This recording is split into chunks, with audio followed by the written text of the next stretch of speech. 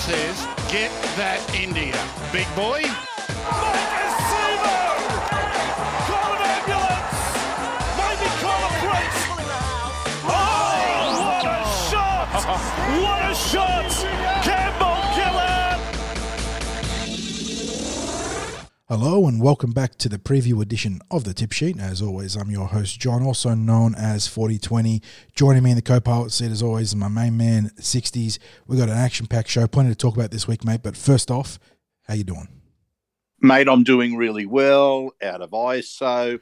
Actually got back to training at Kellyville today. Checked out what the Eels were up to in their main session of the week. So it's really full steam ahead into the weekend's footy.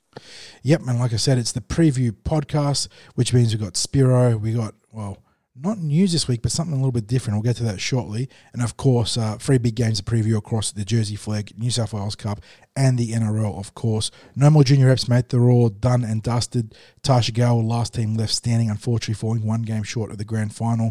And they'll be back bigger and better in 2023. But for now, let's go behind the mic. Yes, we've got Spiro's takes on what's been happening for the Eels, and it's also been a big week in the NRL news and rumour-wise. So, Spiro, welcome back to the Tip Sheet.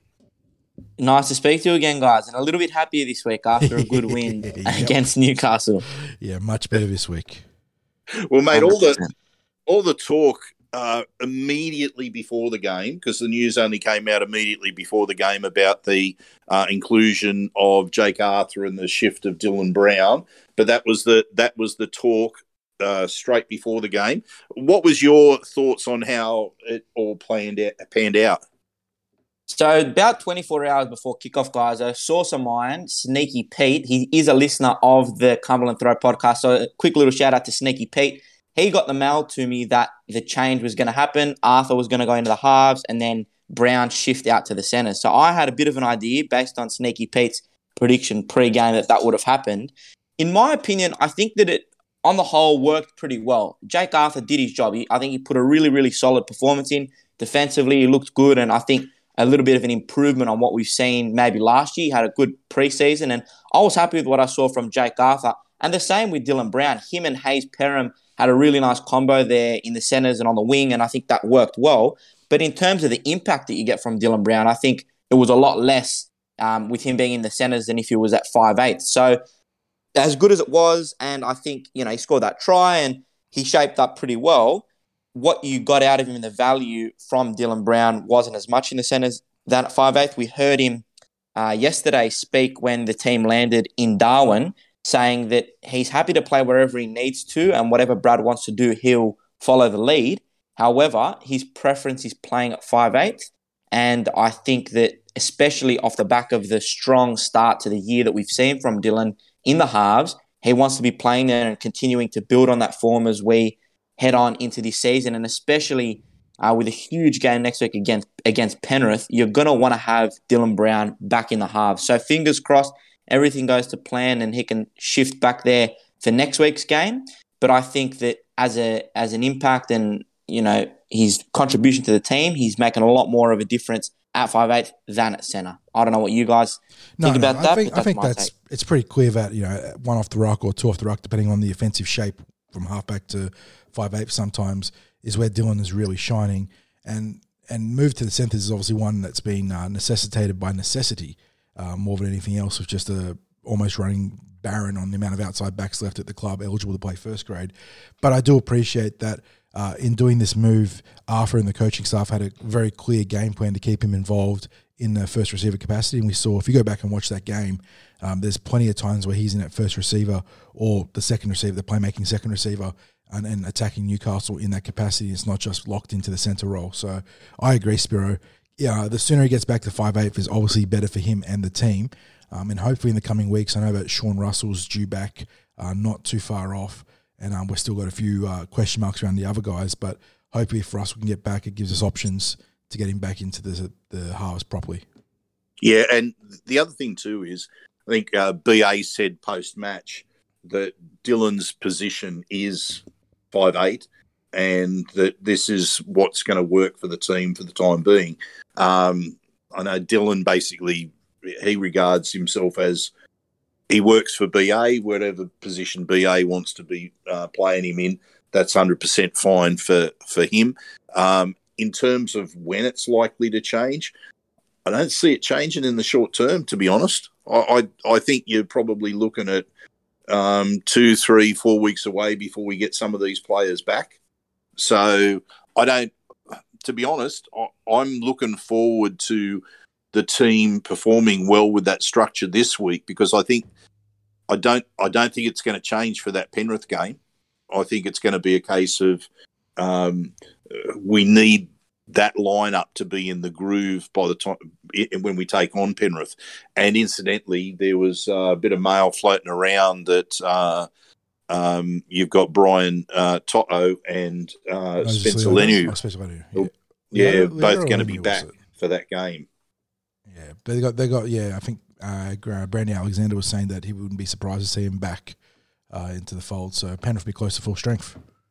Yeah, look, it is what it is, and knowing our resilience and our capacity as a team, we'll just get on with the job and we'll put our best foot forward, regardless of who the lineup is. But the preference would be to have Dylan back at 5'8" for that crucial game. But they'll get on with the job, and I'm sure that we'll just overcome whatever hurdles we have to, and hopefully get the win next week. Exactly. Now, just staying with the spine. There was a bit of criticism about Reid Marnie's performance the previous week against the Tigers, probably justified there, but a much better game against on the weekend against the Knights. Potentially his best of the year so far, guys. I thought he was just outstanding. In terms of his attack, he had 2 try assists in the first 50 minutes of that game. He had a charge down. In that, I think it was that second half from memory, but then he had another try assist for Papali'i in the second half. And I think that service from dummy half is something we're going to miss a lot next year from Reid Marnie and his vision and his foresight. We've spoken about it in a lot of podcasts, but it would not be fair of me if I didn't mention his fantastic performance against Newcastle, and what he brings to that side and the structure and the vision is just huge. So he was great. I thought he was fantastic. He had a hand in a lot of our tries. He set up a lot of them. And just the way that he goes about his business is so impressive. And I just love watching him play. And it's going to be hard to fill that void. Josh Hodgson, I'm sure, will do a great job. However, he's not going to be Reid Marnie in that young, youthful, exciting, different style of hooker that we've had from Reedy. So, mate, aside from individual performances against the Knights, what was your takes on what the Eels did much better than what was dished up against the Tigers? Huge improvement in my eyes, guys. I think that they didn't try to overplay their hand. That was a big issue in that Tigers game. We tried to score off every play, but in this Newcastle game, you could see that they were just a lot more patient as a side. They were waiting for their opportunities to come, and when those opportunities came, we capitalised it and we jumped on it. And I think that's crucial because especially when you've got Penrith coming up next week and you've got a team like the Cowboys who have been in good form, you've got to be a little bit more disciplined as a side. And the discipline last week, I think, was fantastic. And it's not always about the scoreline the whole game. It's a little bit about, it's that mind game, that slow burn and that slow death. And I think we did that really well against Newcastle. We waited, we were patient. When those sneaky little opportunities came, whether it be from Isaiah Papali'i crushing over or even Will Penasini to score that lucky try off the kick, that is, what we need to be doing. We need to just wait for our turn. And when we've got that little chance, that little opening of the door, we need to jump in there. And we did that really well against Newcastle as a side. And I was really impressed with that as a fan. And it was good to see that they learnt something out of that Tigers performance. And as bad as that loss was, it was good to see that they were able to say, look, we did that wrong. We overplayed our hand at something which Brad hates. And then they turned it around less than 7 days later against the Knights. And I was really happy with that. And close, I was going to say closer to an 80-minute performance? Yeah, I think so. I think it was probably one of the closest 80-minute performance we've had of this year so far. Against the Dragons, yes, it was. It was a really dominant one. But this was a win that we sort of grinded out, out with defence. We kept turning up in defence. and we took our attacking opportunities, and I think it was close to an 80-minute performance. So pretty faultless in my eyes. Yeah, I think you boys are both spot on. And going back to what you just said before, Spiro, I think as frustrating as that West Tigers loss was, and it is important that we learn from that there, it is also good to see that the team responded in the best possible way, as you said, getting back to the fundamentals, playing just good, sound football for 80 minutes. And it's a good sign that even if the team does slip up, they've got it in themselves to learn quickly. 100%. And the thing is, guys, when you have a bad loss against the Tigers and you got the media on your back saying, are Parramatta premiership contenders? Are they pretenders? It's a lot of pressure on the side, and you want them to respond the best way possible. And they did that against Newcastle. And this week, you've heard, there hasn't been much criticism at all of Parramatta. And they did a good job. It was a slow build. They got there. They put the points on late in the game, which also helped our for and against and helped sort of make a bit of a statement. So it was an all-round great performance and the best possible way to respond. And probably the thing that would have pleased BA the most is that even with that big lead towards the end, they weren't going to let Newcastle get over the line. One penalty goal, no tries is a great defensive effort. Huge. When was the last time we kept the team triless? It's a hard stat to sort of recall. I was trying to. We had a shutout before of the Melbourne Storm. I think before the Rabbitohs absolutely pantsed us in was it 2020 or 2021? I think it was 2020. Yeah, that might have been our last shutout when we beat the Storm. I think 14-0 or something like that. And right. So it's been a couple of years. Yeah, but the way that my observation was with about 20 minutes to go, I think we're up by about 26 or something. And we had a strong lead. You could see we were going to win that game. Newcastle didn't really have much in attack, or they weren't showing any huge glimpses of hope. But the fight from Parramatta was as if the scores were level or very close, and that's what you want to see. Even Mitch Moses kicking that field goal, it's a good practice run because when he's caught in situations, you want him to be able to kick those field goals. And he did that with ease, and he was able to do it in a game-like scenario and game-like situation, which was really positive. But, their determination, their fight, especially after building such a strong lead, was really impressive, and that's the standard that needs to be the case every week. Our guys need to go out there with the mentality that scores a level right until the end of the game. And it's a really good simulation of close matches that we're going to have throughout the year, and it prepares us well for what's to come. So I was really, really happy with that as well, guys. Now, there's plenty of interesting news floating around in the NRL. I'm sure a lot has been the talking point from your perspective within the media. There's obviously been plenty that's been generated by the media takes. But let's start off with the fallout from the Roosters Dragons game on Anzac Day, where we saw the tackle from Tupu, and then this wild inconsistency that's still there with refereeing decisions and judiciary decisions. What was your takes there? What's the view out there in the media? Very frustrating, and we saw that pretty much as soon as the full-time siren blew.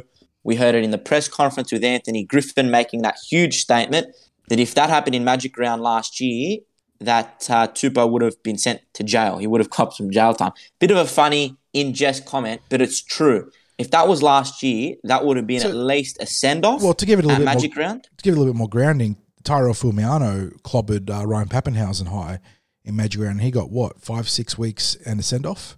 So correct. To see that then, and then Fumiano's arm was down fairly low to the ground and came up, hit a falling guy. Whereas in this case, Tupou has come over the top of a clothesline from hell. It was blatant. Yeah. It was, and obviously Tupou's, he's had a real, we talked about the records getting reset earlier in the year, but he's been a relative queenskin in general, but that doesn't excuse the fact that it was a reckless shot, not a careless shot. It's frustrating as a fan as well. Like, you look at the media, but you look at it as a fan, it's just so annoying to see these inconsistencies because you've seen examples of the exact same hit throughout the year on multiple occasions, players instantly being sent to the sin bin and instantly copping weeks on the sideline. And then because it's the Roosters and because it's Tupou, maybe that wasn't the case. We actually had Andrew Abdo appear on Wide Water Sports, our radio show, after full time as well. And we asked him to weigh in on the controversial hit he was very clear in saying as well that it should have been a sin bin, and it was direct contact to the head, and it was blatant. So from a NRL point of view, from a club point of view, from a media fan point of view, it was all very clear to everyone that it should have been a sin bin, but the inconsistencies are starting to get really frustrating. And I think on all fronts, we've got all this technology, we've got all these fantastic bunkers and whatnot, but we're not able to make these simple decisions, or we're not able to make these decisions correctly. Yeah. Well, there was, not only did Tupu have time on his side when it came to deciding how he was going to tackle the bloke, and that was one of the talking points, was this was not a reflex action. This was him making a decision about how he was going to tackle it. But when you've got the bunker who has time to review, that's what an kills you. incident like that. That is what kills you, 60s. Yeah. So let me get this right. We had the referee out in the middle who was dropped as a result of this, but no repercussions for the Ashley Klein, was it in the bunker on that particular? It was Ashley Klein. Yeah, it was.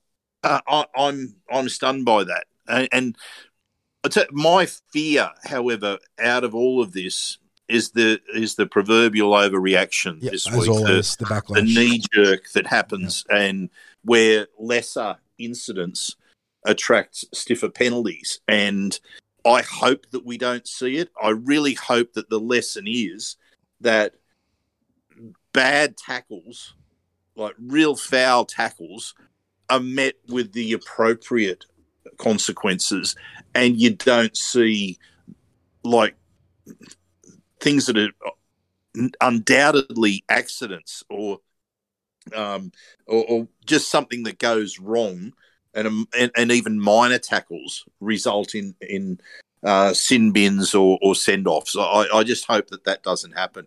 But just moving away from that now, there was a bit of talk around Manly this week with and it surrounded the return of John Schuster, Josh but Schuster. Also about his a little clause in the contract, was it, about being able to play 5'8"? Bizarre, a little bit unusual, but Danny Weidler had the scoop on this one from Channel 9 News. Basically, the clause in the contract says that Schuster has to play in the halves at 5'8" when he's at Manly. That's a part of his contract. It's a clause.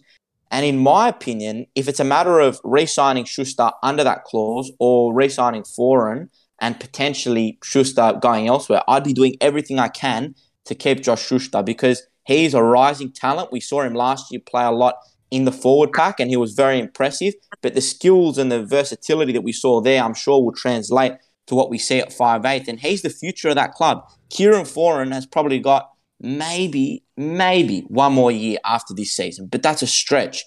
And I think that whatever they have to do to keep Schuster, they should be doing.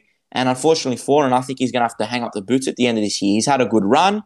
He's now very much at the back end of his career. If he wants to go to the UK and play there, he's got that option. But I think that his future at Manly, it's no more than this year. I think Schuster's the man going forward. But it's a bit of a weird clause in the contract. You don't usually see it. And I doubt that would be the case with someone like Dylan Brown, for example. But that's his preference. That's where he wants to play. That's where he thinks he's going to be most valuable to the side, and his market value will be, at its highest and at its best. I wonder how many contracts out there has the player stipulating what position they'll be selected. It's got to be a fairly unique clause. Yeah, if I'm a coach, I don't know that I want the player to be dictating to me team sheets, where I select him. For sure. I mean, there's no doubting Schuster's talent. He is obviously a very skilled young player. Yeah, and I can tell you one thing as well, Spiro, that John and I are on board in terms of the talent that we believe Schuster has. One of the things that's disappointing was that he was able to escape Parramatta's grasp, and there were reasons behind that. But he is a major talent, and but I just look at that and I think, if I'm a club, there is no way I am putting in a clause that guarantees that a player will be selected in a particular position in first grade for whenever he's selected in first grade. Or you know, I can't get my head around the coach not being able to have the complete say in where he selects players based on what the team needs in any given week. So, and maybe Schuster's a little bit more flexible on that. I don't know, but yeah, very unusual there. It is, yeah. You're right. Now, there's certainly some worrying signs for a couple of clubs out there that just can't seem to get their season started, or well, actually, a couple of them did start their season reasonably well, but have very quickly fallen in a hole. Must be some coaches under pressure out there. Maybe there's one that's not too far away from coaching his last game of the season. I agree. I think there are 3 clubs, to be honest, at the moment, which are under the most pressure in terms of, or coaches under the most pressure: the Bulldogs, the Knights, and also the Warriors. So from a Bulldogs point of view, we'll kick off with them. Gus and Trent Barrett have a very, very close relationship. They're good friends. They've known each other for many years. We know that Gus has a history of getting rid of coaches. He did it with Anthony Griffin and Ivan Cleary at Penrith. And in my opinion, I think that it's inevitable. You've got to get rid of the coach. Something has to be done. They've got the roster. They've got the team on paper. They're not performing and they're not getting results that everyone expected. This was meant to be the year for the Bulldogs. They might crack possibly close to top 8. I know they haven't got a proper hooker. They'll get that with Reid Marnie next year, but still no excuses for this Bulldogs side. They've finally got a team on paper which has the ability to potentially crack into the top 8. They've got premiership winners in there, in Josh Addo-Carr, in Matt Burton, etc. So there are really no excuses here. I think Barrett has to go, but from what I am hearing on the ground, guys, Barrett is not going to be sacked because Gus and the relationship that they have basically means that Barrett's future is protected, which is really bizarre. And I think that they got to put their friendship aside and whatever they've had this previous sort of history and just make the best decision for the club. So I think Barrett's under huge pressure. I don't think he'll see the season out, but based on these sources, that may not be the case, and he might, see out the year. Newcastle, go on. I was just gonna say that's an interesting take because there's other people out there in the media who are basically describing Barrett as a dead man walking at the moment that Gould came in, but of course Barrett has then he's come out and said, look, this was his idea for Gould to get in there and be a different voice criticising the players. So that pretty much ties in with what you've been hearing then, that he's that this was indeed Barrett's initiative to get Gould involved in the delivering the blasts to the players. It was. They've got a good relationship. They get on really well, and I think it's probably a smart move. But as I said, personal opinion, I don't think Baz will last the season. Professional opinion, based on what I'm hearing on the ground from a few sources, is that he will see the season out, and Gus respects him a lot and wouldn't do that to him. So that's the Bulldogs in a nutshell. Newcastle, Adam O'Brien went to the club, huge expectations. He was going to be the next big thing. Came from the Storm under Craig Bellamy. We're expecting some real promising signs and some real improvement from the Knights. You can probably argue that we've seen that. They made the top 8 the last couple of years. They're playing better football. But with the roster that they've got, especially this year, 2 wins is just not good enough. They're sitting 14th on the ladder, and I think there's some serious pressure building on Adam O'Brien behind the scenes, guys.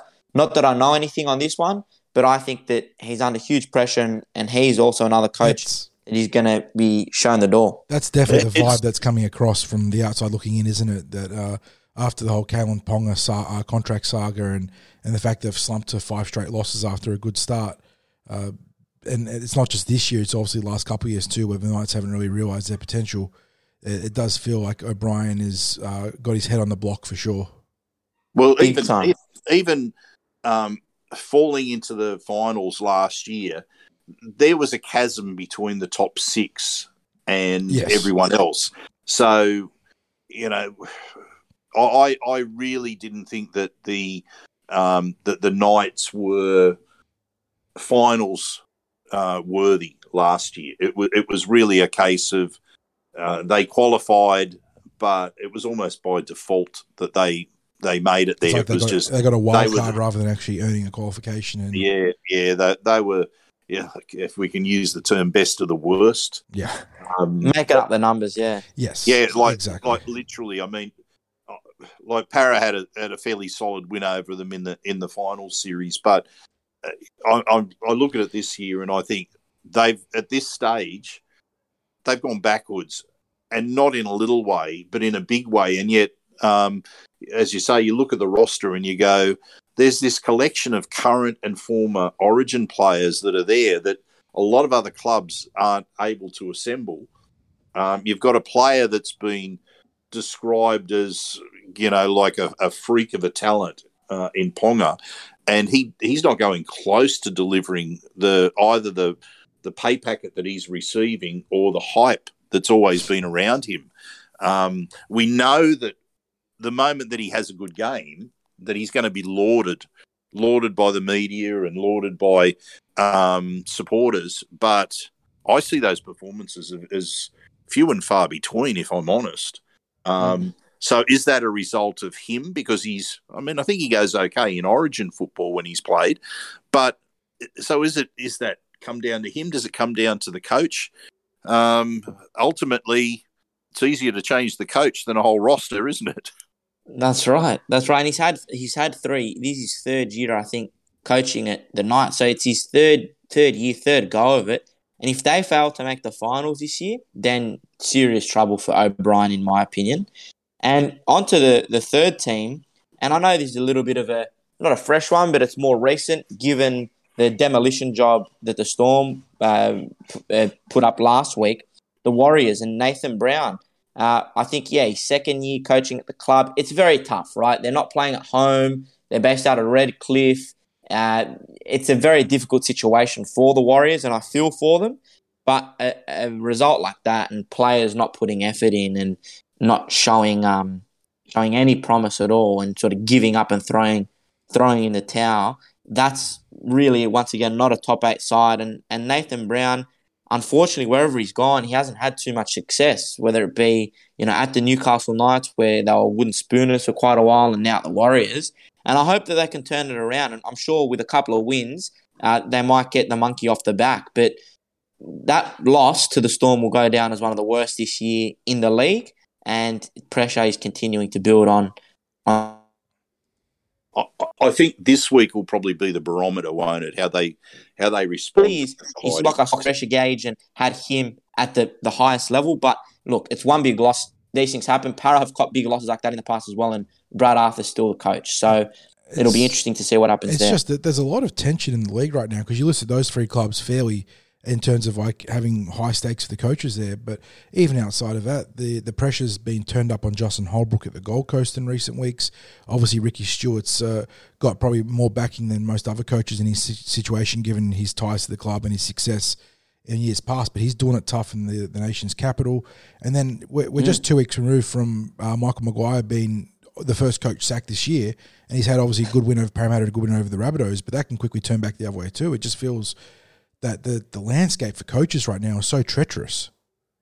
It's fascinating. And you look at as well a few of the other teams. You look at the Broncos, get a couple of wins, and, now who's talking about Kevy getting sacked? They're talking about signing him up on a long-term deal. And yeah, he's got the Broncos into the top 8 provisionally. Yep. Say that again? He's got the Broncos into the top 8 provisionally if they win over the Sharks on Thursday night. Goodness. Yeah, correct. So you look at that. You look at Hook Griffin, couple of wins, and huge game this week. And I think, in my opinion, it's the game of the round. Dragons, Tigers, Sunday afternoon, WIN Stadium, huge clash. And, that one will be really important. Whoever wins that will be 3 on the trot, and their coach well and truly off the chopping block. So very interesting landscape, as you said, at the moment with the coaches in the league. Now, talking about interesting landscapes, all of the pressure that Peter V'landys is trying to apply around the NRL and a potential grand final move. I've got some strong opinions on this, but I'm first of all, I'm interested in what you're hearing, what your takes are on that, Spiro. Look, I want to give Peter V'landys a little bit of a rap. I want, by no means, guys, the NRL grand final should stay in Sydney. It should be here every year. That's my opinion, my take. Should be here every single year, like the AFL grand final. This is the home of rugby league. They've got to hold the grand final here.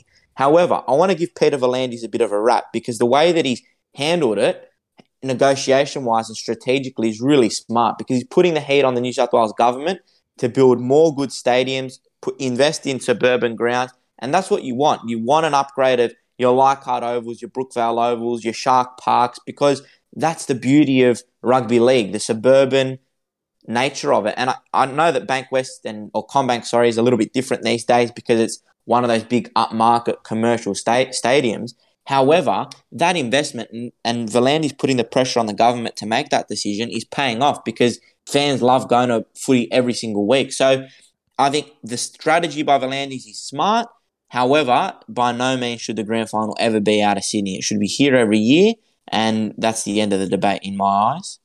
Well, I think it's interesting because if the state government doesn't budge to the extent that V'landys wants, and the grand finals are moved, even if it's for the short term, I think there would be a fan backlash around that, because I agree with you as well, Spiro. I think that much like the AFL is based at the Melbourne Cricket Ground in terms of their grand final, and I know they had to move it in the last couple of years because of COVID, just as the NRL had to do last year. But you're talking about the spiritual home of a grand final. But there's not just that. There's the logistics around it as well. Other states, we've sold off Origin to other states and other venues. But most of those venues in other states are AFL-type grounds. They are not rectangular stadiums. Now, you could talk about taking a grand final to Queensland to take advantage of the fantastic stadium up there, the Suncorp. But you're then also talking about Queensland teams which are less likely to be in the grand final in the next few years. And you're taking the game away from the supporters. Now, don't get me wrong. I'm not talking about the NRL being Sydney-centric, but you can't avoid the fact that the majority of the clubs are based in Sydney, and that's got the historical basis to it. And because the tradition is of the grand final in Sydney, they attract travellers to Sydney every year. Now, V'landys can use that as a pressure point talking to the government and saying, look, are you willing to risk the tourism dollar? Are you willing to risk people travelling to Sydney to watch the grand final every year and the publicity and the promotion that comes around that? And I can understand that. But the end result, if it is taken away, I think is horrendous, because people make their plans around travelling to the grand final. There's people who come to the grand final, they don't care who's in the grand final. That is a yearly trip that they make to come down and watch the rugby league grand final. You see that with anyone that's been to a grand final knows sometimes up to half the crowd there are not regular attendees of rugby league matches throughout the season. Yeah. It's you've got your collection of bandwagoners that jump onto a club that's performing well in the back half of the year, or they pick a club to follow, or people that travel from interstate, from the bush, whatever the case may be.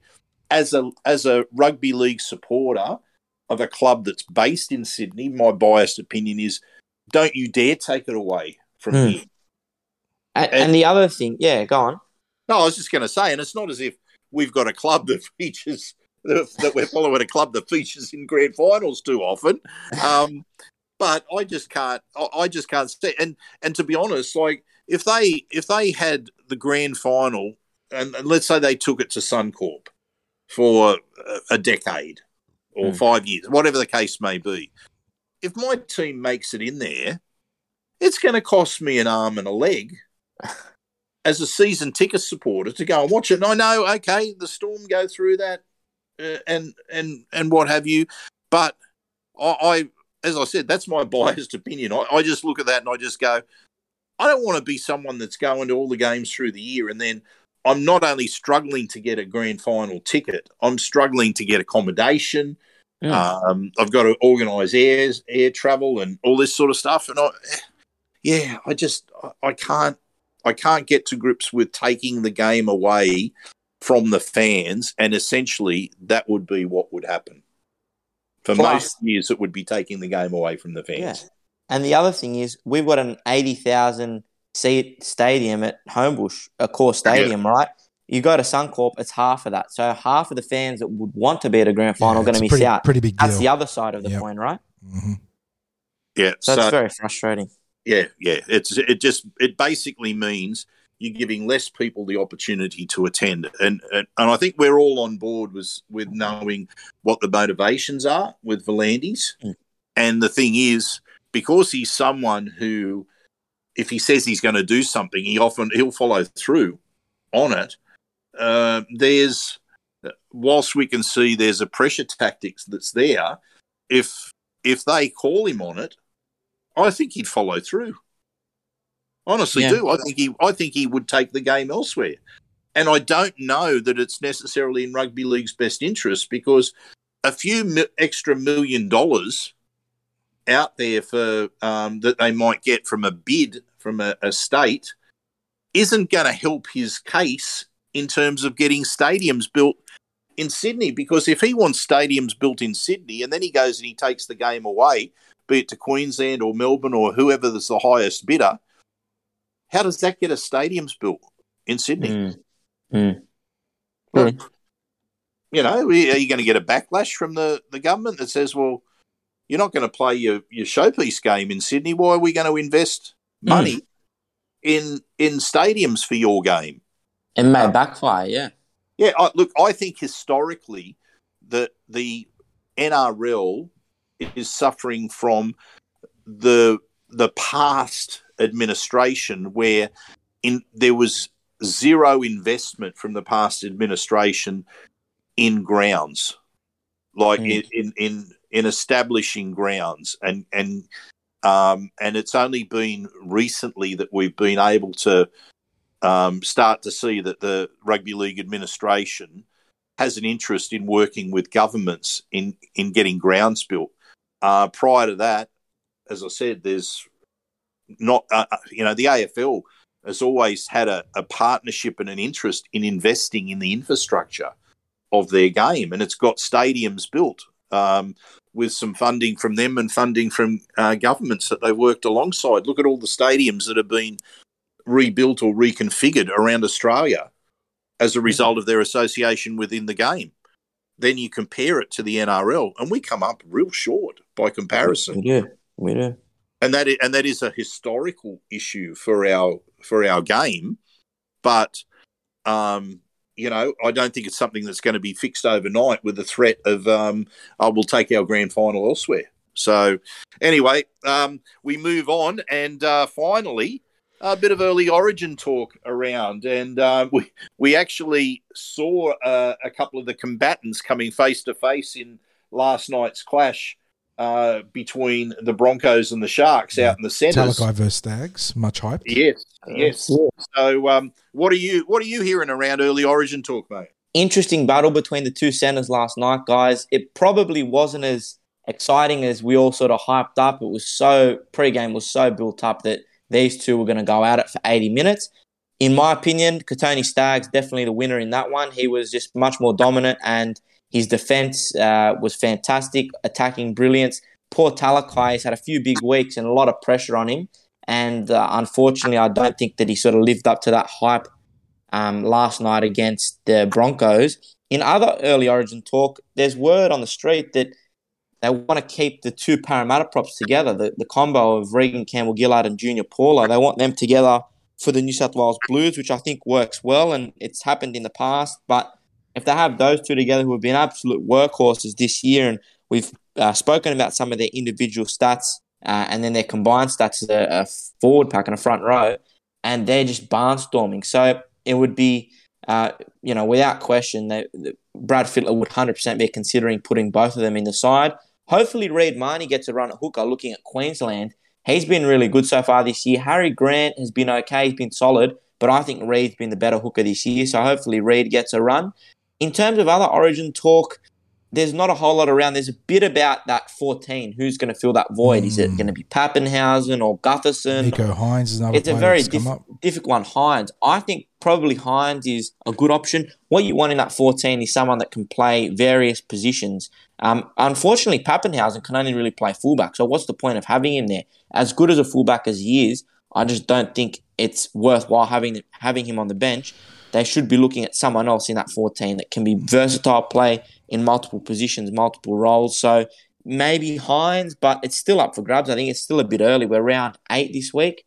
Still a couple of weeks away from Origin teams being named. So it'll be interesting to see how it plays out. But I definitely think the 2 para front rowers are in prime position for that starting role for the Blues. Especially given there's a little bit of talk about that frozen shoulder or AC joint issue for Big Payne Haas, who's obviously an outstanding prop forward.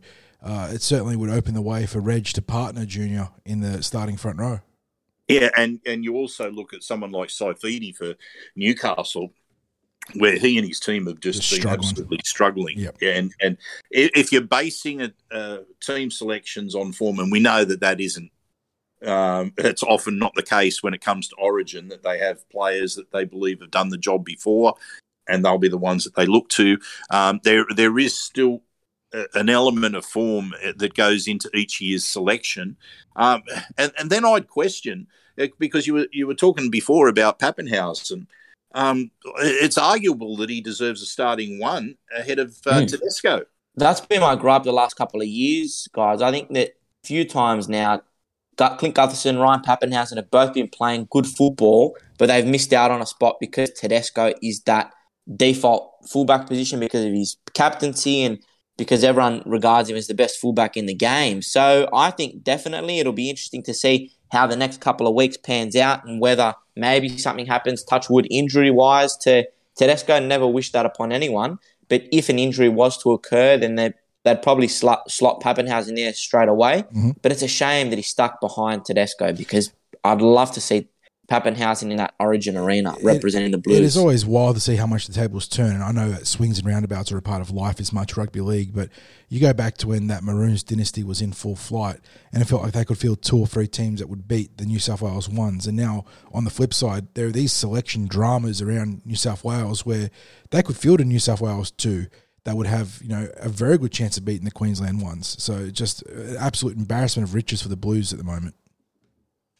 Yeah, it's tough. Yeah, yeah. Well, look, I mean, I know that Origin often plays out a lot differently to the odds and to the teams on paper, but geez, I think it'd be hard to see Queensland getting near New South Wales this year. But we are at that time of year where there is that talk that started, and I think Talakai was the unfortunate consequence. His game the other night was the unfortunate consequence of hype, because he's been a very good player for Cronulla this year, but that game that he played against Manly just put the talk about him into the stratosphere when basically you had one team that couldn't handle him.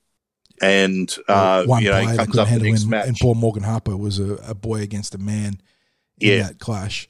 I'm always a little. I mean, I do love watching Talakai in full flight. He is a very fun player to watch, but I'm always a little bit leery of those kind of backs. And I know that Talakai is as much a forward as he's a back, because that Conrad Hurrell type centre pops up every now and then in the NRL, and they have some absolute barnstorming games.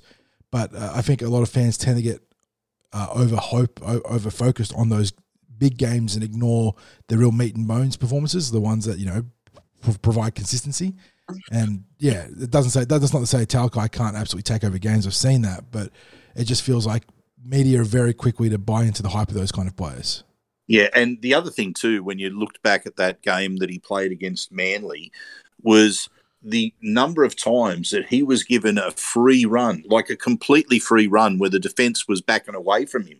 They just didn't want to commit to him, and he was literally dictating whatever. It looked like a training run. That try, the ideal where he put the circumstances kick for a through. centre. Yeah.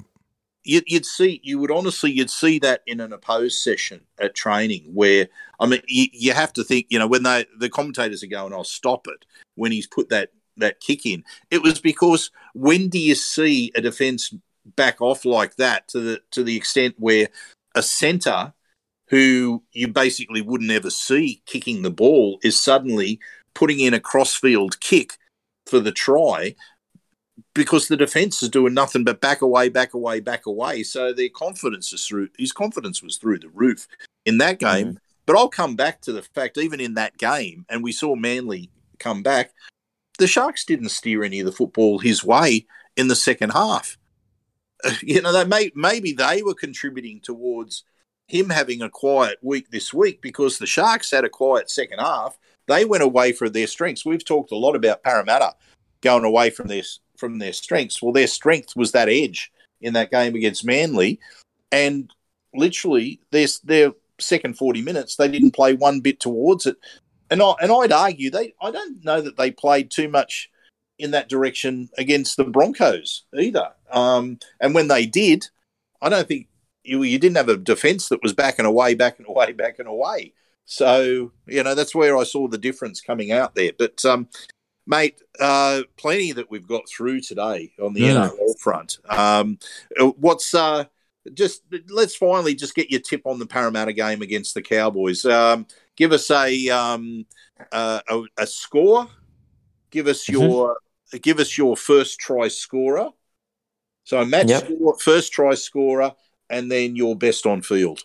Interesting one. I love these little smoky predictions, guys. A nice little addition as well to the podcast. In Darwin this week, we always seem to play well up there. I'm not sure if we lost the game in Darwin. One we game may have against lost the one, Cowboys, but against the Cowboys. So they're our bogey team up in Darwin. But I think we're going to get the win. Close one, 24-10, my score prediction. The Cowboys have been good so far this year. Mm-hmm. I had them as my wooden spooners, but it looks like they're going to they're going to give it a shake for the top 8. So 24-10 scoreline. First try scorer. Let's go with Reed Marnie. I think Reed is going to have a big one. He made his NRL debut at TIO Stadium in Darwin. He'll probably have a few of his family members up there, given that they're from up north. So let's say Reed, first try scorer, 24-10, Parramatta winning, and Clint Gutherson, man of the match. He always plays well in Darwin as well. So that's my my pre-game predictions. Hoping for a win. I think I'm confident we're going to get a win, but especially with the conditions up there, it's a little bit of a benefit for the Cowboys. They're used to the warmer temperature, and that might play into their hands a little bit. But I think Parramatta are going to be too strong in the end. Good shout, Spiro. As always, absolute pleasure to have you on the show and taking us behind the mic. It was a real big chat this week about a lot of good topics. And I'm looking forward to breaking down this game with you next week. Brilliant stuff, guys. Go Para, and we'll chat again next week on the pod. Cheers, mate. As always, thanks to Spiro for taking us behind the mic, talking all things Parramatta and all things NRL. There's been a lot of controversial stuff in the NRL recently, mate. But thankfully, none involving the Parramatta Eels. But let's move on. Like we mentioned in the intro to this episode, not much to talk about when it comes to the Eels in the news this week, which obviously can be a good or bad thing, where got bated breaths on some signing news potentially down the road. But for now, no good or bad news for the Eels. So in lieu of hitting that news stinger, we're going to play a little bit of a party game, and we're going to go with a fantasy menu this week, mate. So rules are, and for everyone listening at home, you're welcome to play along in the comments on the Cumberland Throw. You've got to create a 3-course meal.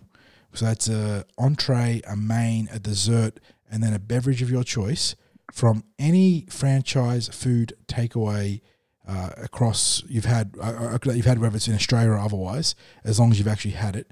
And you can mix and match as you want, and you've got to create your fantasy menu, your best takeaway menu. If it was your last meal or your go-to 5-star takeaway menu, how would you construct it, mate? And this one's going to be interesting because there's a lot of fast food chains. There's a lot of different menus and cuisines out there. How would you go about constructing your best takeaway 3-course meal?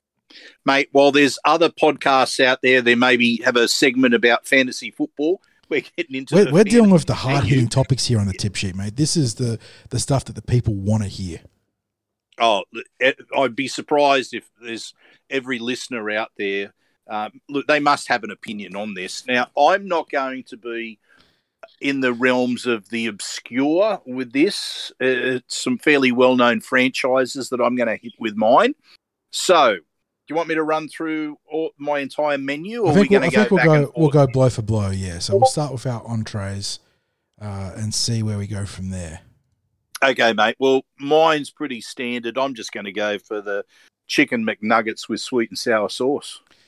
It is a timeless classic, arguably the best exponent of the nugget or the takeaway nugget across all the major chains. I do think McDonald's have the supremacy in that regard, but I will argue that you've taken the inferior option when it comes to the McDonald's chicken range. I know that they are sometimes a semi-limited menu option, but I think that chicken McPieces would make the better entree option. I think they've got a better coating and they taste a little bit nicer. But that was one of my two considerations for my entrees, but I'm leaning more towards the Colonel. And I am a sucker if they're done well. And this is my little caveat for my menu, is that you're getting the rule extends to you as well. You're getting the best possible version of them, i.e., freshly out of the deep fryer or right off the grill. I am a big sucker for wicked wings, and a well done wicked wing just hits the spot as an entree for me. Yeah, no, that's a fair call. That is a fair call. And there's probably a few things out there that we'd all forget on the spot. And let's be honest, we're going to be honest with our audience here, that as we were going through what's the news this week, and we were like, oh, there's no news this week. And we'd been discussing these off-football topics for a while, and we've just gone, okay, let's go for it today. We're going to hit the completely off the cuff. Here we go. Yeah, so we did all of about 5 minutes, allowed each other about 5 minutes research to have a bit of a think and a look through. So there's probably going to be people who are going to come up with terrific options, maybe, but you have to remember, if you're coming up with your options, it has to be from a chain. That's right. It's got to be a fast food franchise. So obviously we all know whether it's a great kebab shop or a great bakery or something like that, there's all sorts of great locals, and that could be a topic for another day. What's the best late night haunt that isn't a fast food chain? But for today, the rules are 3-course meal plus a beverage from a fast food franchise. And okay, so now we're up to the mains. Yeah, up to the mains. This is where you got to earn your bread and butter, I suppose. This is the icon, the centerpiece of the menu. Okay, so I'm hitting Subway for this because in this instance, I can add what I want onto the sub. That's true. You can mix. You can literally custom build the sub as you'd like. Yeah, but I'm going to go for the pizza sub.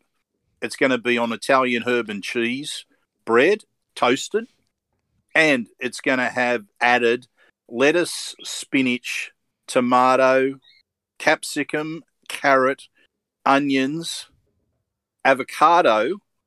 It's only going to have pepper. It's not going to have salt. I don't like the salt on it. And I'm going to go with the ranch dressing. Ooh. I actually considered Subway too. I had two options in my main slot, and one was like the slightly healthier option in Subway, and one was the naughtier option. I'll go with the other option just for the sake of keeping it different, but my Subway choice would be on Italian herb and cheese, like you, by far the best bun for the sub. But I like the steak and cheese with bacon. I go steak and cheese, old English cheese, obviously the bacon there. I go with, I like to keep it simple on the veggie front. I like lettuce, Spanish onion, olives. I don't mind a little bit of pickles or peppers, depending on what they got there. And I usually would have tomato on a sandwich, but not for this one. I like to keep the focus on the meat. Salt and pepper for me, and then Southwest sauce, and then toasted, obviously. So that's how I would go if I was going for the Subway option for my main. But I'm going to go to Mickey D's, 2 Maccas for my main.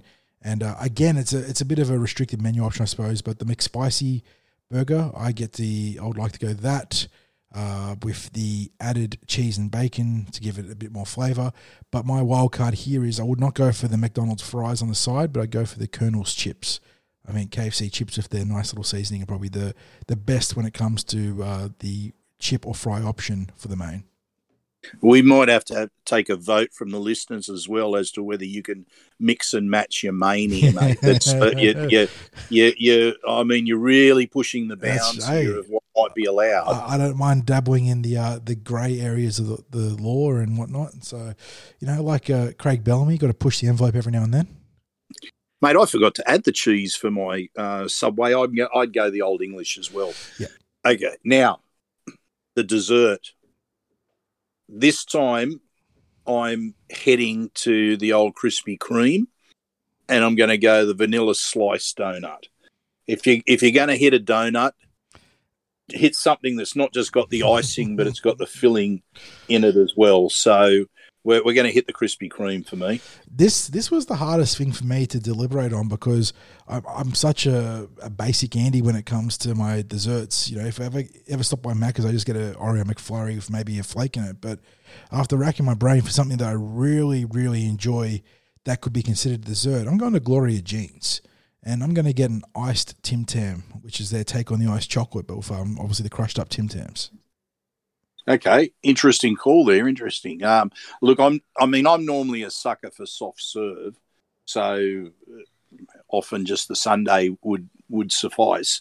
Although it's been a while since I've had anything like that from McDonald's or Hungry Jack's, but I'm going to go the Krispy Kreme because it's funny you say soft serve because we were talking Wendy's off air, and you were mentioning the American Wendy's, but that makes me think of Aussie Wendy's and the old soft serve cone dipped into chocolate with the hazelnut bits around it too, which is also a good contender for primo dessert option. Yeah, the old Mr. Whippy with that Mr. as well. Whippy, yep. All right. And tying it all together, what are you sipping on the side, mate? Well, this is interesting because I'm gonna go slightly out of Australia with this, and I'm going to go to the Wendy's franchise. And the Wendy's, of course, is a huge franchise around the world. The burger Wendy's, and they have them in New Zealand. And when I have gone to New Zealand, I have been a sucker for their choc frosty. So it's a thick shake. It's arguable whether it's a thick shake or a dessert, but I'm going to say it's a thick shake. Oh, God. Are you talking about me blurring the lines with the KFC chips, mate? Come on. No, well, they give you a straw. I'll let it ride. They give you a straw. So it does have a scoop at the end. I'll admit that, but it's meant to be consumed through a straw, and because it takes so long, that's part of the delight, isn't it? That it's something that you have to savor. So so there we go. That's mine. What about yours, mate? How you wrapping it up? Oh, look, I talked about being a basic Andy when it comes to dessert initially, and then finding something different. But I'm going to say something that might be controversial for some people listening first. I'm going to establish my platform here that Coke is an objectively superior cola to Pepsi, and from there, I'm going to say that if I'm going to have all these fancy different fast food options, I suppose tying it all together, the old Macca's syrupy Coke, it's not the most glamorous option, but when you think of a fast food sort of meal, it's what first comes to mind. I think that'll be what I'll be sipping on for the perfect three-course fast food menu. Mate, I was expecting you to mix and match the drinks, but that's not. Is that possible at McDonald's? I don't think it is. It's only Hungry Jack's that you can go and create your own. Macca's, I think, will let you do the Frosties. They're well, not as in the Wendy's Frosty, but the frozen Coke. You can mix and match a few flavors there. But yeah, I don't think any of the Aussie chains anymore let you have a what's it called, unlimited refills or mix and match refills from the machine. Is that because of COVID? Did that change? No, I think that's just been a thing for a while. Unless I'm mistaken. There you go. That'll actually tell you how long it's been since I've gone into one of the fast food franchises and bought something to eat in. And being the big con merchants that we are, 60s, we've managed to rope Spiro into giving us his fantasy fast food menu too. So take it away, Spiro. Give us your ultimate entree, main, dessert, and beverage. It's a very difficult one, guys, because I'm a big food man, but I really appreciate you guys asking me to be a part of this and putting my fantasy fast food menu up for viewership and listenership, I guess. Starting off with a KFC delight, something which I like a lot is the 24 nuggets for $10. One of the all-time great specials with the large chips. Started off with that. Then for main, crust pizza. We'll go a large cheese pizza. I like to just keep it original at times, so we'll go a large cheese pizza with garlic bread. Mm-hmm. And for dessert, dozen of Krispy Kreme donuts, but they have to be at a store that have just come out. They're hot. They have to be, hot off the press. Yep. So we'll go a dozen of Krispy Kreme donuts. And for a beverage, I'm not a big drinks man, but to go with the Krispy Kreme donuts, a 2-liter bottle of cold milk, because that goes well with the donuts. So let's lock that in, guys. I don't know what you think of that, but that would be my fantasy. I like the crust move there. I'm a big pizza fan, and I think just going something simple there in the middle is a nice little contrast. I like it. I think it just clears the palate a bit. Mate, I reckon that what you've assembled there could feature on one of those programs like Man versus Food, just for the sheer amount of food that's there.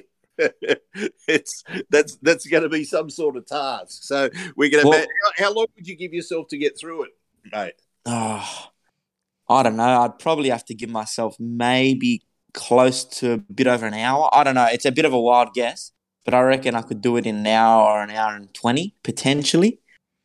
But that's cutting it fine. I'm also having visions of that Seinfeld episode where Newman rocks up with all the milk and the glass to eat the muffin stuff. Well, you know what, guys? I'm going to say it right here, right now, on the record.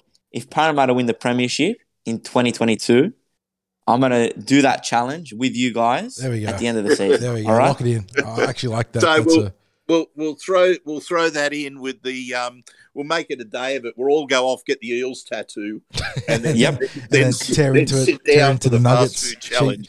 Nuggets, chips, cheese, pizza, and garlic bread, and then the Krispy Kremes with milk. So there you go. Lock it in.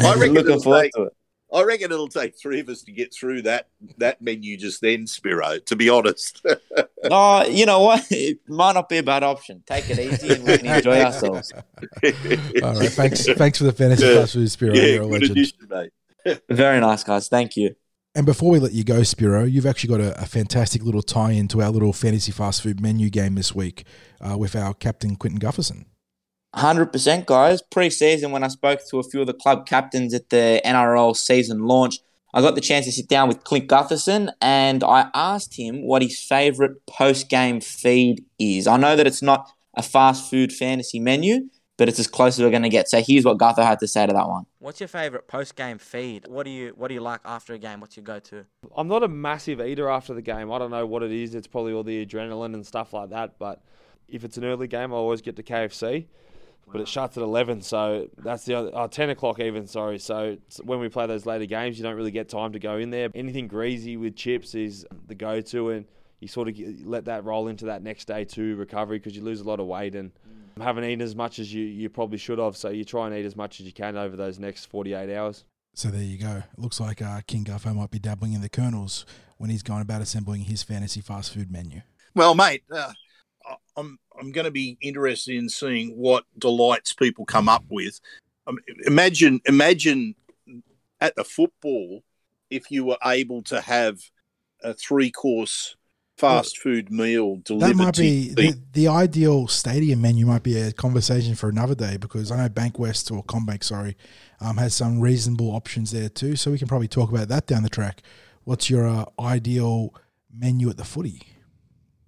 Mate, that could be. It'll be interesting to see the people who enjoy the old school feeds that you can get at the footy, even the just as simple as the pie or the sausage roll, through to the more adventurous hot foods and wraps.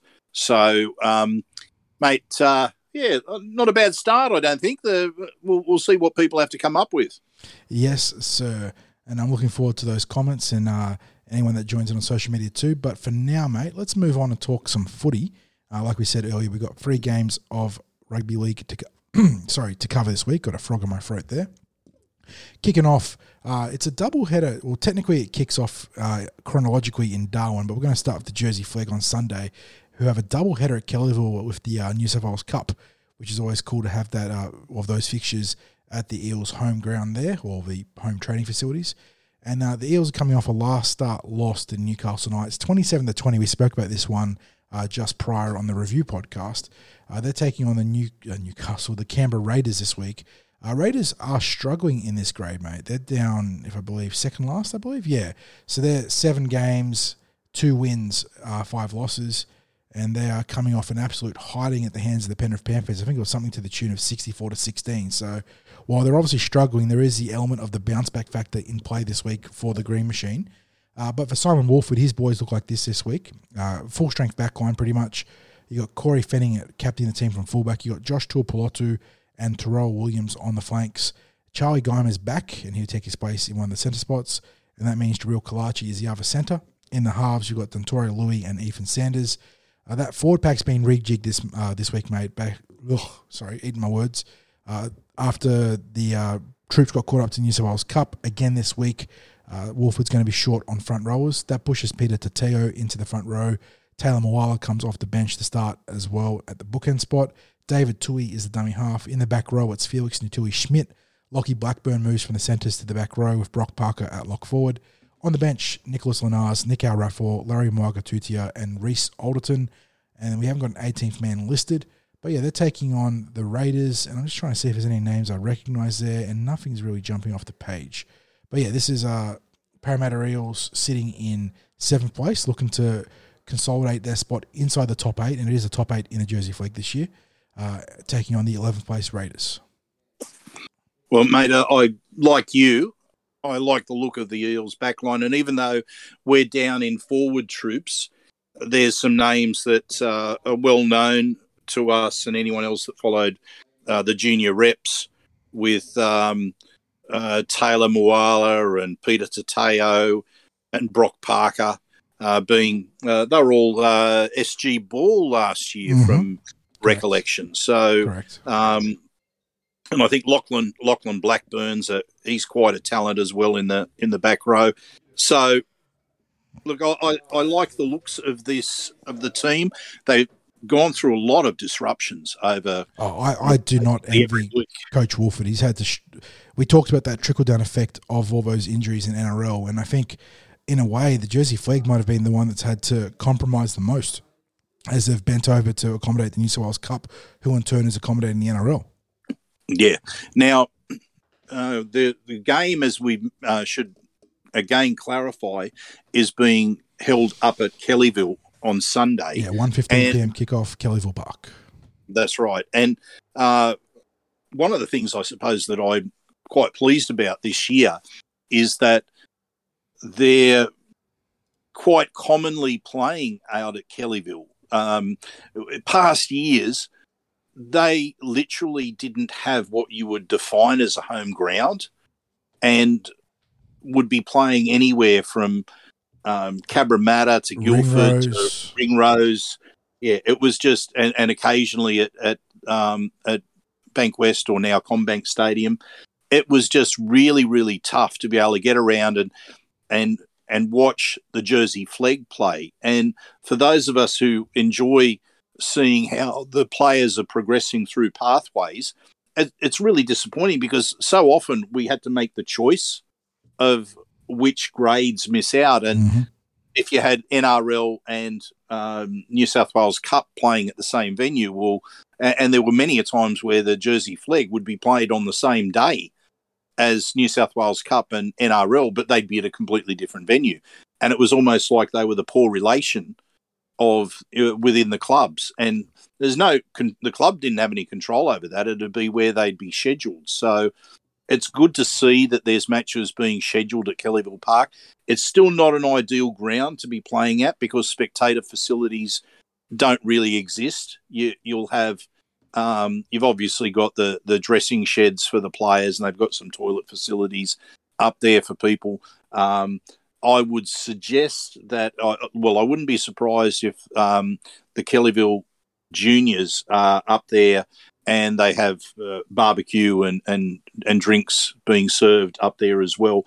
But again, it's still not ideal. We're looking at the grandstand being started sometime in the middle of this year at Kellyville. Can't come soon enough, especially with the matches being staged there, and it'll be a fantastic venue when it is finished to have a stand of a couple of thousand people up there, and all the facilities for staging football matches. Yes, sir. And we mentioned that it's part of a doubleheader out at Kellyville Park, which means there is a second game. And in the prime time slot there on Sunday at 3 p.m. kickoff, it's the New South Wales Cup, like the Jersey Flegg Eels taking on the Canberra Raiders. And this is an all top 8 affair. I believe it's 4v7 Parramatta Eels occupying that final spot in the top 4. Canberra just inside the top 8. And Canberra haven't named the full team this week, so that's been interesting there. But for the Eels, there's a couple of changes this week, mate. In the back line, we've got captaining the team from fullback Jordan Rankin, the try-scoring superstar, is what I was trying to get out of my mouth, Matthew Komalafi. He retains his spot on that left edge. Joshua Minhinnick. If the Eels have got problems on the left wing in the NRL, it's the right wing that's been a real problem for them in the New South Wales Cup. Joshua Minhinnick is looking to go back-to-back games on the right wing after getting the call last week. In the centres before the halves, Zach Sini and Samuel Luizu. Halves, Brendan Hands and Jack A. Williams. In the front row, one of the young and upstart sort of performers this year, flag-eligible forward Tavita Taumapenu. He gets a start. He's been quite good in the last few games. He'll partner with McGregor in the front row. Mitch Rain, thankfully, avoids what looked to be a non-contact injury late in the game last week, but he's here to play at dummy half. In the back row, it's Ellie Elzekaham and Dan Keir on the edges. Kai Rodwell, the lock forward. On the bench, Jaden Yates, Keaton Walkington-Meads finally back the big fella. He'll reinforce the front row. Then you got a couple of middles from the flag in David Hollis and Ryan Jones. For the Canberra team, mate, they haven't named a fullback, but there is a bit of NRL experience in this team. Jared Croker, Sam Williams, Matt Frawley, Emre Gula, and the other player that caught my eye, one-time outstanding Parramatta Eels prospect, Trey Mooney. He's been right on the bubble of the NRL call-up for the Raiders, but hasn't quite got a look in. Be very keen to see how he goes this weekend. Yeah, and Albert Hopewati. Yeah, Hopewati too. And Zach Wolford. Yes, so Wolford having a little bit of NRL experience, and Hopewati had a bit of hype to him, but he sort of bounced between Manly to the Warriors to the Raiders, I think, and hasn't quite kicked on perhaps as initially thought, but he's playing on the wing for him. So, yeah, this will be a chance for the Eels to keep a pace with the competition-leading Panthers with a win, but it's not obviously going to be a walk in the park here because the Raiders being a top 8 team, they're going to put it to the Eels. Yeah, and it's, as you said, it's interesting when you have a club that can't quite name all the team, and obviously you've got players that are under an injury cloud. How you mentioned they're coming in 7th place, so they're obviously going to be competitive with the Eels. And what we noticed last week about Parramatta is that mentality about whoever steps up, whoever is called in will step up and just get the job done. And there's probably no greater example of that than Matt Komalafi, who within, 4 matches is now the leading point scorer in the New South Wales, leading try scorer in the New South Wales. He disappointed me massively, mate. He had one job to do against Newcastle. It was just score 4 easy tries. All he could manage was a measly hat-trick. And then he went game 1 try, game 2 tries, game 3 tries, game 4 3 tries. Just, I don't know if it's up to standard, mate. Yeah. Well, it'll be interesting to see if he holds his spot for the rest of the season, just sort of what sort of try tally he ends up with. But one thing that we noted from him during the junior rep days is he was a player who could just seem to find the line when given a half chance. And he's obviously still carrying that on there. There was a couple of tries that were, catch and put down. But he also has that knack of being placed into a small corridor and finding his way through defenders to score. So he's going really, really well. I tipped at the start of the pre-season that Eliel Zekem may well be the next next player to debut in the NRL out of those that haven't debuted, and I'm still sticking with that. Obviously, there's nothing that can happen before round 10, and I think it's after round 10 that development players and second-tier players become available unless there's special dispensation granted in the case of injuries. But I'm really happy with his progress as well. And Zach Sini continues to find his feet in this grade for Parramatta. Whether he's someone that BA will eventually call on after that round 10 date remains to be seen. Dan Keir was missing last week. He's been a bit of a surprise packet. Yeah, I mean, this is actually a bit of a revenge game for him too, along with Keaton Walker-Meads. I think they're both ex-Canberra boys, and they've both been quite good for us, although Keaton's been out for a bit, and like you mentioned, Dan out for the last game or two. So good to have them both back into the fold. They've both been very solid acquisitions for Ryan Carr. Kai Rodwell, just ultra consistent, tough as nails. 150 metres, 49 tackles, 0 missed, 0 ineffective last week. He had an outstanding game in the middle. And I'll tell you, the other person to catch my eye was Ryan Jones. Yeah, another flag eligible forward. I mean, I shouted out to Vita Taumapene before, and he's been very good. But Jones coming off the bench as a middle forward, he's been quite good too. You're right. And we still have Dave Hollis, who's maintained his elevated spot in the team after both he and Jack Colavati were called up last week. Notice Jack hasn't been named in any grade. Don't know too much about whether he's picked up an injury. I would assume that would be the case, but we don't have access to injury reports for both Cup and Flegg, so we're sort of left, unless we're at the grounds and quite obviously see the injury, and given that we weren't at Newcastle, we couldn't see everything that was in play off the TV coverage. Yeah, we were sort of left to try and piece together what's available. He might have been suspended. I'm not sure. I can't remember if there was anything that was cited in that game. But, it looks like I would say he's probably banged up. Yeah, so he's we've got Dave Hollis, who does train with the NRL squad because he's a top 30 player. So that's probably causes the minimal disruption that he's able to be part of the reserve grade team because he's able to train with them through the week. So that's a good result there.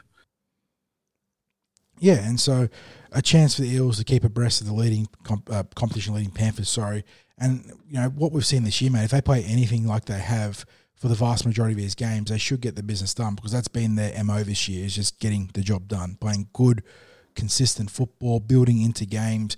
Like we saw against the St. George Illawarra Dragons a few weeks back, they conceded the first try, but from there they just got to work. They built themselves into the game and took it completely away from their opponents. It was exactly the same with Newcastle, even though they were heavily down on troops. Like you look at the team that they're putting out there, what Ryan Carr has available compared to what they had available in round one, and it's chalk and cheese. But even so, like you said, the next man up is doing his job. And speaking of next man up, I think we're probably not too far away from Tony Mattielli making his return. He's probably 2 to 3 weeks away from coming back from a pre-season injury that he picked up. So, and that's one that I know we have spoken about Tony, but it's really flown under the radar in terms of the team list because you don't even consider he's not available. Tony had a pretty reasonable pre-season, being a Parramatta Eels recruit or prospect that went to Newcastle, then came back after a year or so. And yeah, that'll be a big boost to the forward pack for the Eels. Yeah, he was training particularly well before he got injured, and he's quite a physical presence out there on the field, and it'll be interesting to see how long it takes him to find his groove in terms of playing. So he's still got a little bit of rehab to finish off, but I believe it's going to be somewhere between 3-4 weeks, and he should be back on the field. And so the other young prospect who also ruled himself out for a while in the preseason, I'm not expecting him back on the same timeline as Tony, but Jonte Jr. Beffa-Meza, the big hyphen, he broke his leg and he's still a ways out, isn't he, mate?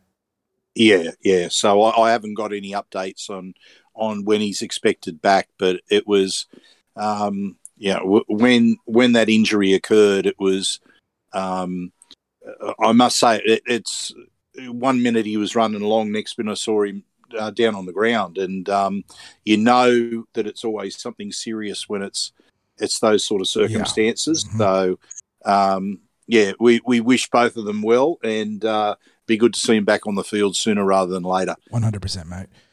Before we dive into the NRL, we'll take a quick look at the injury report, and I think it was one of those rare double wins for the Eels on the weekend, mate. They got a great 2-point competition victory against the Newcastle Knights and didn't add anyone to the injury report, which feels like has been incredibly rare in 2022. But Mate, I'm not even going to add a comment because I don't want to jinx it. it does feel like that. But for whatever it may be, Hayes Perrin might be the curse breaker on that left wing spot. I'm actually touching wood right now, Hayes, so I'm not putting the mockers on you, but you've been very good, and hopefully you can continue to stay healthy so you can lock up that spot for a few more weeks. But speaking of the left wing spot, Sean Russell, once again, rounds 9 to 10. Big Solomon Iduki, he's got a hammy he's trying to overcome. Rounds 8 to 9 is his timeline. And then it's a whole lot of TBAs or end-of-season stuff. So Murata Niokore, that hamstring he did in his comeback game against the Tigers, we do not have an actual announcement that is to be announced. Mike Acevo recovering from his ACL injury, that is still TBA. And Wanga Blake, who had that MCL injury, which we're presuming would be a grade 3, which puts him in the 4 to 8 week window, is also TBA. And obviously we're not getting anything out of Hayes Dunster or Ray Stone for the remainder of his season. That's the injury report, and I'm just happy that there's no new names on it, mate. Again, I'm saying nothing. No comment, exactly. No comment. It brings us to the main event, which is, like I said, chronologically the first game on the weekend for the Eels. They're going up to the top end for their annual clash in Darwin, and they're taking on the Cowboys this year. Cowboys, of course, being the only team in the history of their tenure in the Northern Territory to ever beat the Eels. Otherwise, Parramatta are undefeated, I think, from 7 trips, going back to 2014, I want to say. And they've taken on a few different clubs. And, the Cowboys are the only ones that ever beat them. And that was when JT made that big comeback ahead of Origin. I was going to say, I'm sure that coincided with JT's time at the club. Yeah, so that was he'd been out for a while, had the prove he was still good for Origin, came in and kicked our asses. So that was a tough one. But otherwise, Eels have been pretty formidable up in the Northern Territory at, I think it's Marrawah Stadium now. But they're taking on probably I know people are giving the Cronulla Sharks plenty of plaudits, mate, but I'd say the Cowboys are the real upstart surprise team of this year so far. Mate, I believe I had them tipped for the spoon. I did too. I looked at that roster, didn't see much in the way of recruitment. Talked about, the dramas behind the scenes between Taumalolo and the coach, Todd Payton. There we go, I remembered. And it just looked like they were just, either treading water at best or getting pulled under. And to Todd's credit, he's done a fantastic job. He got great value out of some young forwards. And we'll talk about them shortly when it comes to the team list. But yeah, they have been, like I said, I know Cronulla deserves their plaudits for being in the top 4, but they had a good roster. They just needed to have the right man at the helm. It looks like Fitzgibbon is that guy. The Cowboys had gone so far backwards in 2021, and now all of a sudden they've figured out who they are, and that's a big part of the rugby league formula, I suppose. Yeah, well, I still look at it and I go that their strength is very much in their forwards, because I look at the back line, and again, I with respect, Tom Dearden, Chad Townsend, Scott Drinkwater as the spine backs. I look at that and it doesn't fill me with dread. Yeah. And again, I say that with respect because they are all NRL first grade players. But if I'm worried about the Cowboys, I'm picking their forwards as where to be looking out for. So, well, let's go for that team first, so we can give the readers an idea of what we're talking about here. You mentioned the spine. We'll start with Scott Drinkwater, the mercurial fullback. He's a real handful in attack, but can be exploited defensively. He'll be in the fullback jersey for North Queensland.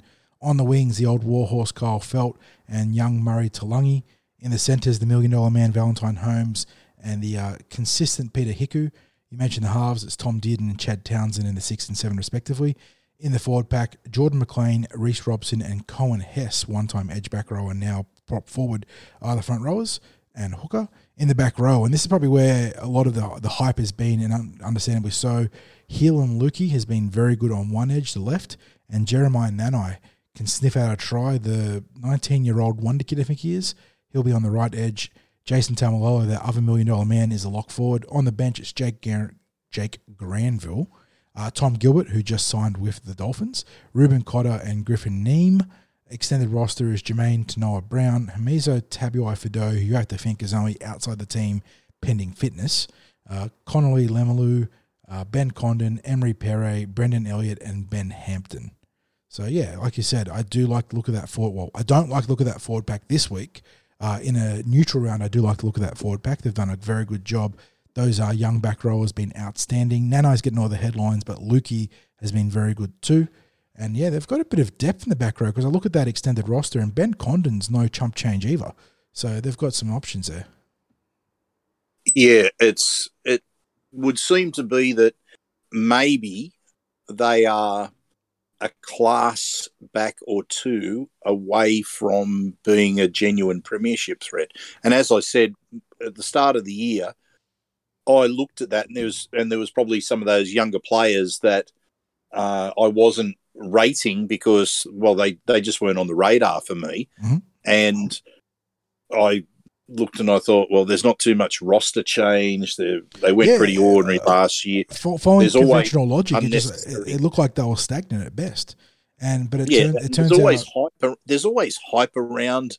The Cowboys are going to come good this year, and I was over that hype because I'd fallen for it a couple of times, and I thought, well, let's be honest, I don't see too much that concerns me, but those back rowers in particular are going really, really well. And has he found a secret to Jason Taumalolo?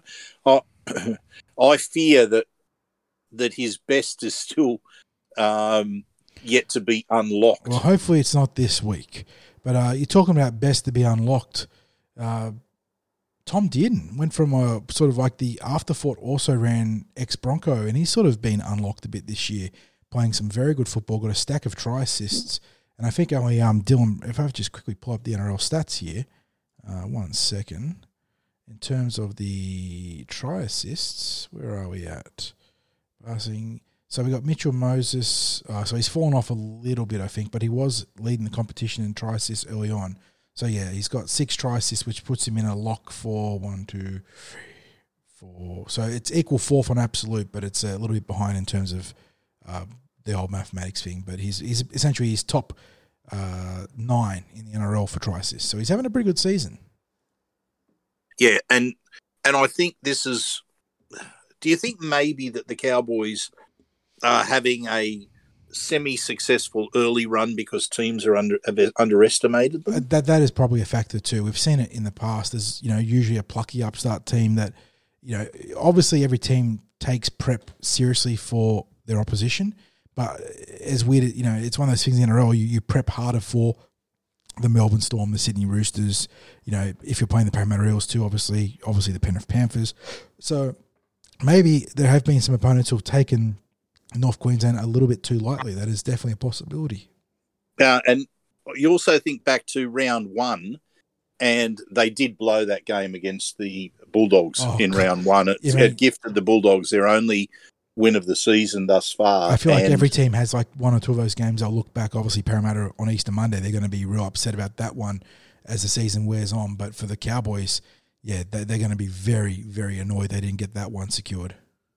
Yeah. Now, no changes to the Parramatta team, mate? Yeah, so Eels name an unchanged outfit courtesy of those no injuries that we talked about already, and the fact they had such a comprehensive victory, arguably their most comprehensive victory of the season to date against the Newcastle Knights, which means they look like this.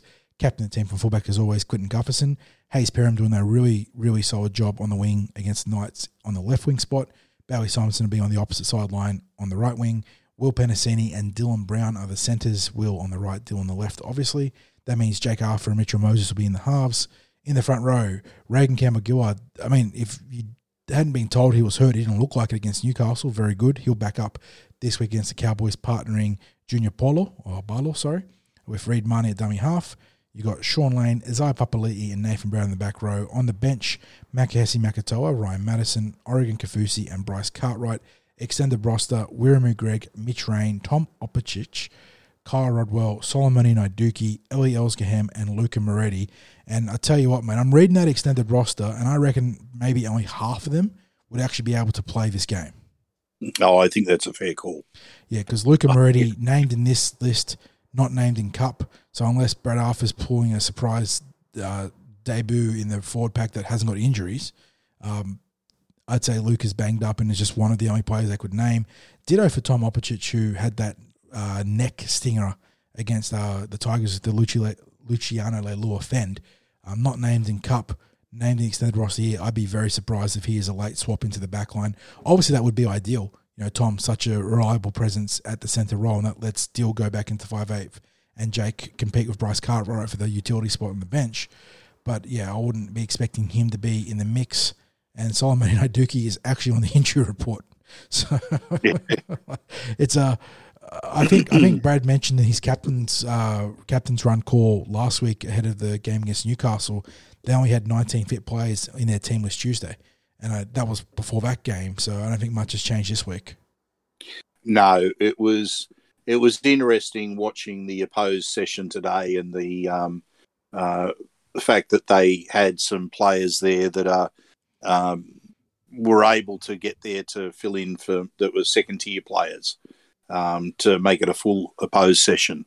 A few of the first graders having a bit of a run as well with the Reggies when they were lining up face to face. So, yeah, as you said, it's tough times with the injury report, the casualty ward as it is now. So, and people that have been critical and saying this person should be selected and that person should be selected. Well, you do have a couple of factors at play, not just the injuries, but you also have at play the fact that there are players there who are second-tier players, and the club would have to go about getting dispensation to play those players. And some of them that would be looked to be being brought in, say, for example, if you wanted to name Zach Sini, Zach's been a late inclusion at the club, joining the club after the season started.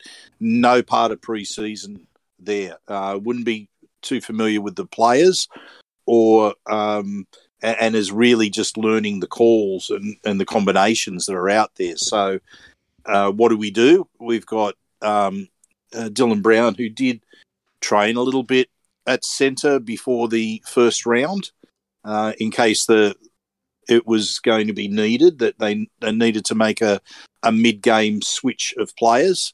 So he's familiar with that spot out there. Jake Arthur, obviously, extremely familiar with the plays, and given that they during the pre-season, it's a real mix and match with the players. Everyone gets an opportunity to be involved with first-grade players as part of the opposed sessions during the pre-season. So when we were talking about the Bulldogs, and it was mentioned that Kyle Flanagan hadn't trained at all with the NRL team, and I'm thinking, what, you mean he didn't do the pre-season as a full-time player? Yeah, that was a real bizarre moment, wasn't it, when they were talking about that? Did he do the fitness part of the pre-season but not the actual team running? I don't know. I think there's an exaggeration that's happened there. He would have been a part of the opposed sessions during the pre-season and would have been training alongside in the fitness, alongside players in their skills work. Would have been facing players in opposed work. So I think it was maybe a stretch to say that he hadn't been involved in training. I think on both sides of the Kyle Flanagan battle that's going on in the media, there's been a bit of propaganda, hasn't there? He's been in the middle of a bizarre tug of war when it comes to, is he good enough to play first grade for the Bulldogs, and how is he being treated? And I think given that his old man is a premiership winning coach and is entrenched in the media, there might be, just like the way it's portrayed probably wouldn't be as clean as it was some other players. An embellishment. Yeah, exactly.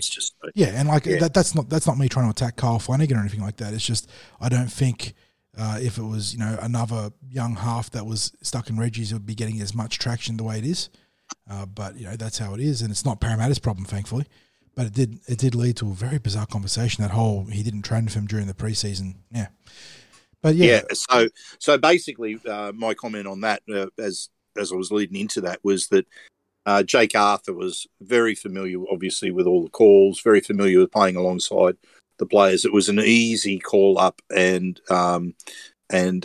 squad naming last week, as far as I was concerned. And I certainly would entertain the idea that you could still potentially look at a different option in the back line, whether it was Sini or maybe even Louisu, but then it's getting low on the options there. That is literally what was left in the in the sort of kitty there in the centre spot. But it is clear that Arthur and Kidwell and Murph, had a very clear game plan to keep Dylan involved against Newcastle, and I imagine it's going to be the same against the Cowboys. Yeah, so the last thing they want to do is to negate Dylan's running game, and we saw there that they had ways of making that happen during the match where he was sort of alternating around where Sean Lane was positioned when the Eels were in attack. So, and look, it was proven out there with Dylan's involvement in the game and his running meters, the try that he scored. It was almost like seeing Dylan playing as an extra 5'8" at times. So again, we still have to come back to where is the Eels' strength. Now, the Eels' strength is the dominant forward pack. Mm-hmm. So makes it interesting this week because, as I said, I see the strength in the Cowboys as their pack and their power game. So I'd like to see the Eels go for a similar sort of game to what they played against Newcastle, keeping it tight, looking to win the middle. I was talking about this at training today. There was a lot of criticism last year about Para playing that power game and whether that was any good for the long run in the season. And I just keep coming back to it. What is the problem with playing to your strengths? I mean, iteration of that plan. The option is playing the way they played against the Tigers, where they go and shift, or the way they played against Newcastle of just completely dominating up through that middle corridor.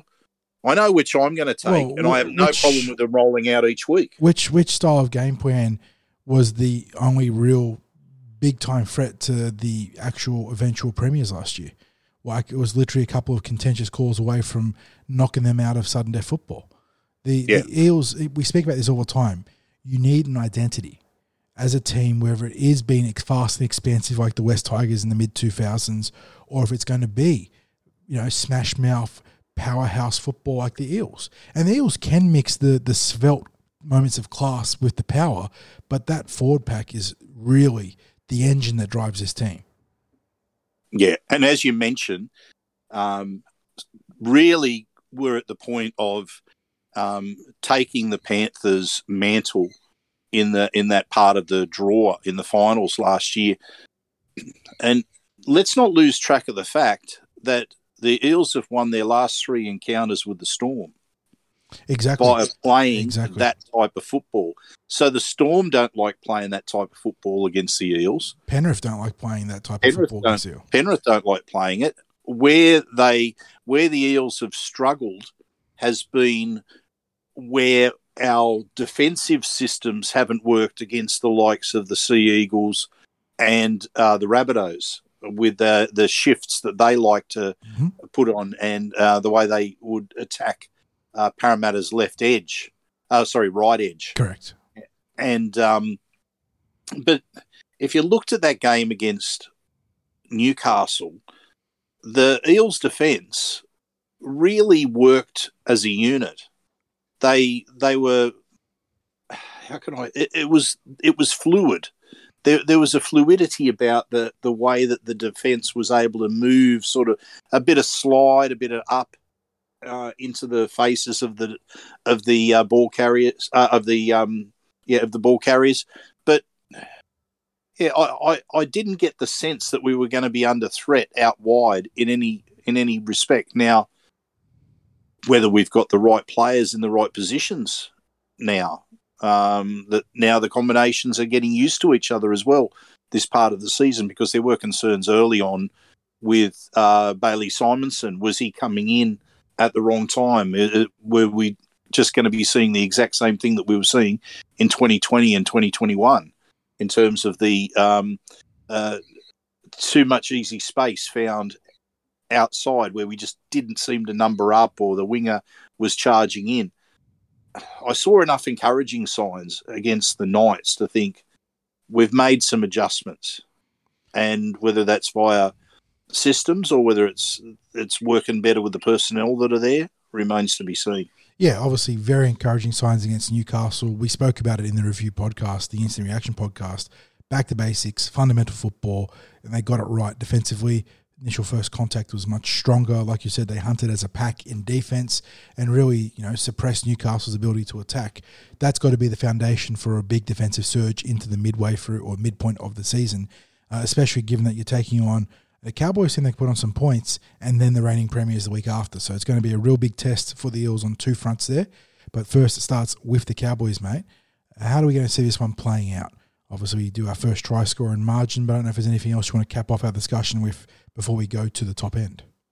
Well, if we play it the way that we should, I'm picturing, I'm predicting, a 10-point win to the Eels, and I'm going with a scoreline of 26-16. Mm-hmm. I think that it will be tight for a large part of the game, and I think we start to get away from the Cowboys in the back half of the second half. I think it might be like a 2-point, 4-point margin at halftime. My first try scorer, I have not had anywhere near. It's been tough this year.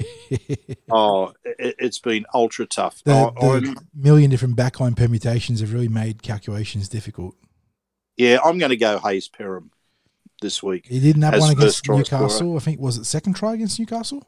So maybe... Sean Lane was the first. That's right. So maybe he can get bumped up the queue this week. Yeah. And as for the best on field this week, I think I'm going to go with Reg. He's just been in ultra consistent form. I think it's going to be a forward battle. So I'm going to pick him to get the points over the Cowboys. If you picked the Sean Lane, Ryan Madison first try scorer best on field double last week, then, geez, you've done well. But, for me, the Cowboys are hard to get a read on because they had an ugly loss to the Bulldogs. Obviously, they've won some good games since, but they got absolutely spanked by the Roosters in round 4, and most recently put the cleaners through the Titans, which the Gold Coast, I don't know if they're in free fall, but they're doing some weird stuff. David Fafita out in the centres and not really playing any sort of good, sound, fundamental football. You tipped a 10-point margin of victory. I don't know. I feel like if the Eels going to continue to build on that defensive base, they need to sort of keep the Cowboys to 12 or under is my gut feel here. So I'll go 24-12. I'll just bump you up 2 points on the margin of victory there. First try scorer for me this week. It is a tough sledding here. We do like a little smash over try. We saw Sean Lane score last week. And Reed Money does like to feed Reg on the line too. I'm gonna keep backing Bailey Simonson, mate. I gave him the nod last week. He's playing some great football. I just wanted to get the FTS one time this year. He's got to be my boy. And then best on field for the Eels. Well, Ryan Madison was outstanding off the bench last week. I don't think we're going to see a repeat performance of a bench forward completely taking over the game as well as Ryan Madison is playing. That's not a discredit to his game. He's been in sensational nick. I will go with... I'm going to go for a big game for Will Penasini. Big game for Will Penasini. Interesting, isn't it, that... We're talking about the forward battle, and both of us have come up with the wingers as. The forwards lay the platform just so the backs get all the spotlight, mate. That's how it works. That's how the system works. Those glory hunting backs, mate. Yeah. They get all the plaudits and get their names up on try scorers lists, that sort of thing, and all the tough work's done in the middle. I just think Will's shown me a fair bit the last couple of weeks. Even amongst the tough situations he's been thrown to, obviously playing wing against the Tigers, where defensively he wasn't as astute as he usually is, but he still got heavily involved in attack. And he backed that up into the Newcastle game where he had a fantastic tussle with Bradman Best. I think if the Eels, and this is obviously with the caveat that the Eels need to give him the ball and the opportunity to do so, but I think if he gets those looks, he's going to have a big game. Yeah, no, look, I think that's a fair call because Will is that he's had those moments in games where it's like he's threatening to take the game by the scruff of the neck, and this could just be the week because, as I said to you, I think that the difference between the teams is the back line. I expect that the Eels forwards will gain the ascendancy, which then will create that space for the backs to do their work. Mate, it's we found the ways for the Eels to get home this week, and I think the message would have been delivered to them anyway during the week that let's stay with our strengths, let's play to our strengths. Exactly. And it doesn't mean that you keep the ball tumbling through the middle and nothing else, but if you win that middle, you're going a long way towards a victory as far as the Eels are concerned anyway. Yes, sir. And on that note, I think we'll wrap it up, mate. Obviously, a huge game this week. Eels looking to consolidate their position in the top 4 up against the in-form Cowboys. We'll have all the coverage of the post-game live from Saturday night into Sunday. But in the meantime, we're looking forward to hearing from you boys and girls for your fantasy menus, your perfect fast food 3-course meal. So make sure you drop that in the comments on the Cumberland Fro. Otherwise, as always, thanks for stopping by and giving us a listen. We'll catch you guys in the next episode. Go the Eels.